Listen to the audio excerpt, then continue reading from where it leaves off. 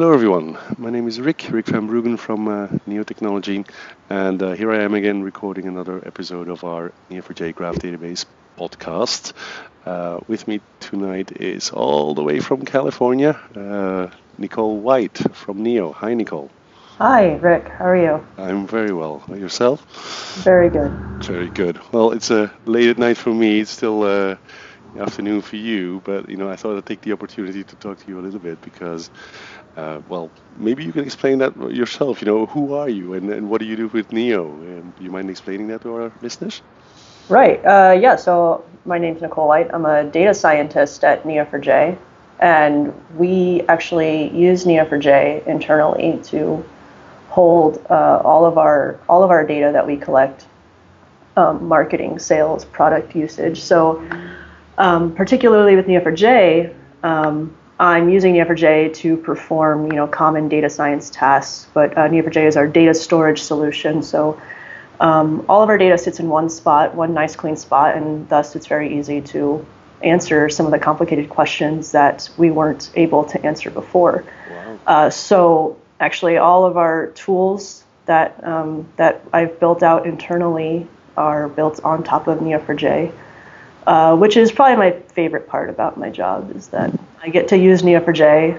I don't have to touch SQL ever. I just get to write Cypher all day long, which is super, super fun. So with regards to Neo4j, that's who I am. But I just recently graduated from grad school with a degree in statistics.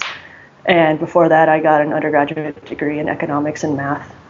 Just hailed from Austin, Texas, moved here to California, San Mateo. 10 months ago, I think, is when I started. So I'm coming up on my first year here at Neo. Wow. Okay. Well, it sounds like we're eating our own dog food, right? Yes, using Neo we are. for. We actually just upgraded to 2.2. All of our systems were just upgraded to 2.2. So. Fantastic. Wow. Yep. And then how did you get into Neo, Nicole? I mean, you must have started using it at grad school then, or at university, or how did you get into it? Yeah, so it was actually the GraphGIST challenge. It was the very first one. I saw it on Twitter. Someone that I was following, retweeted a Neo4j tweet about the GraphGIST challenge, and so I looked at the page and I saw a GraphGIST. I think the first GraphGIST I saw was something about doctors and prescriptions or something, and I saw Cypher, and I was like, oh, this looks really cool, and of course, there was an opportunity to make money, so I was all about it. I looked at Cypher. Typical student, right? I know, right? And I was actually, at the time that I came across these GraphGIST, I was working on a project with my flights data set in school, with all of it was the Bureau of Transportation Statistics, all their data on delayed flights across all U.S. domestic airports. And I had that all in an Oracle database, a SQL database. And I was doing just like some pretty basic analysis on it for a school project. And then as soon as I saw Neo4j, as soon as I saw Cypher, I already knew that a lot of my SQL queries would be so much easier in Cypher. I was already seeing that I would prefer to have it in Neo4j. So I moved it all over to Neo4j. And then I also created that GraphGIST of the flights, and that's the first data set that I learned Neo4j on and learned Cypher on. Yeah, fantastic. So you mentioned that you thought you thought that the GraphGIST challenge. Yeah. So you mentioned that you thought that it would be a lot simpler than in SQL, than in SQL. Did that turn out to be true? Did you? Oh, is that yeah. one of the things that you like about it, or where does the love for Neo come from? So that has to be the first thing that hit me. Was there were some SQL queries that I really struggled with. There was one, it was so simple, to say in English, it was just I want to see airports that are, by definition, span multiple states, because some airports are technically, some over in the DC area, they technically sit in several states somehow. Okay. And writing that query in SQL was strangely hard. I had to use a partition by and something weird. And so I remember it was that query specifically. And when I saw Cypher, I was like, oh, that's going to be super easy. And it was, I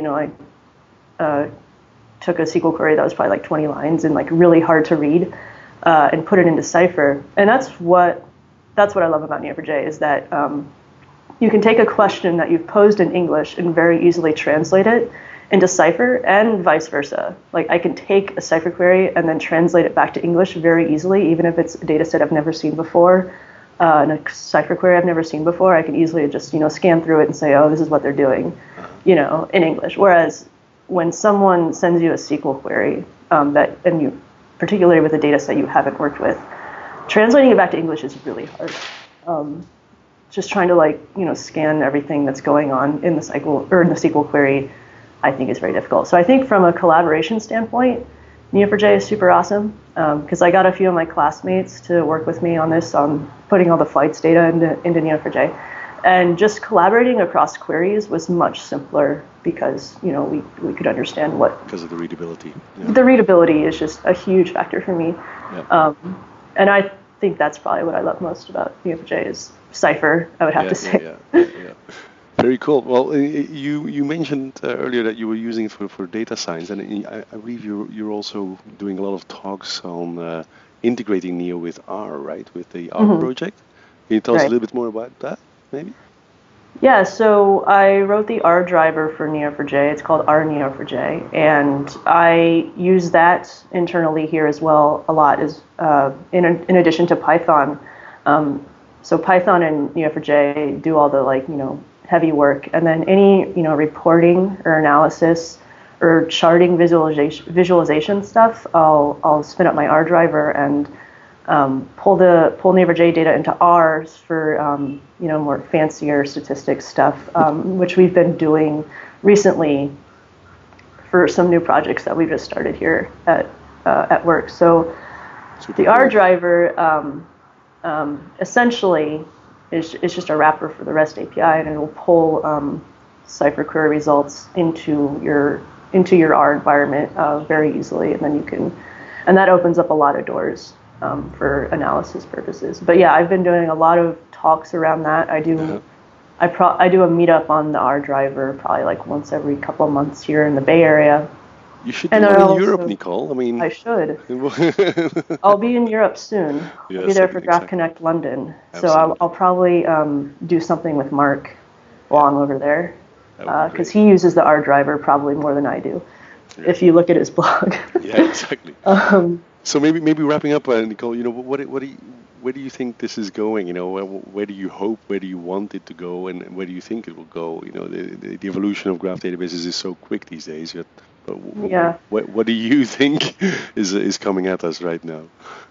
I just think we get to look forward to just a huge improvement in user experience. Just from a user standpoint, I've been a user of Neo4j for a little bit over a year now, and it's just crazy how quickly they improve the user experience. Just from 1.9, I think, is when I first saw it. The 2.0 was huge. Just the Neo4j browser has gotten so much better with the 2.2 release. Yeah. There's just so many nice, convenient, they're subtle. The changes are subtle, but when you're a super heavy user of Neo4j, they really stand out. They've made some subtle changes to the Neo4j browser that I really like. So I think I'm mostly looking forward to the huge improvements in user experience that are most likely continuing to come. And also, I think, from my standpoint as well, the whole import process for Neo4j is going to continue getting more awesome, because I feel like import was our biggest weakness when I first encountered Neo4j. We didn't have a lot of really easy to use tools, and within a year we have load CSV, which is really easy, and then we have the 2.2 import tool, which is really easy and super fast. So I feel like that's also what I'm looking forward to, is continued improvements on the import part of Neo4j, because that's the first part you're going to encounter, right? Yeah. As a new user, the first thing you're going to want to do is import your data. So I'm really happy that we've been putting so much work into that part. The whole import experience has gotten. I could not agree more. As you know, I'm in sales, and I know how important this is. So yes, very good. Thank you so much, Nicole, for coming online and doing this recording with me. I really appreciate it. Yeah, thanks for having me. Yeah, it was great having you on the podcast, and I really appreciate it. So, thank you again, and yeah, I look forward to seeing you at Graph Connect. Yeah, I look forward to it as well. Have a good one. See you. Bye.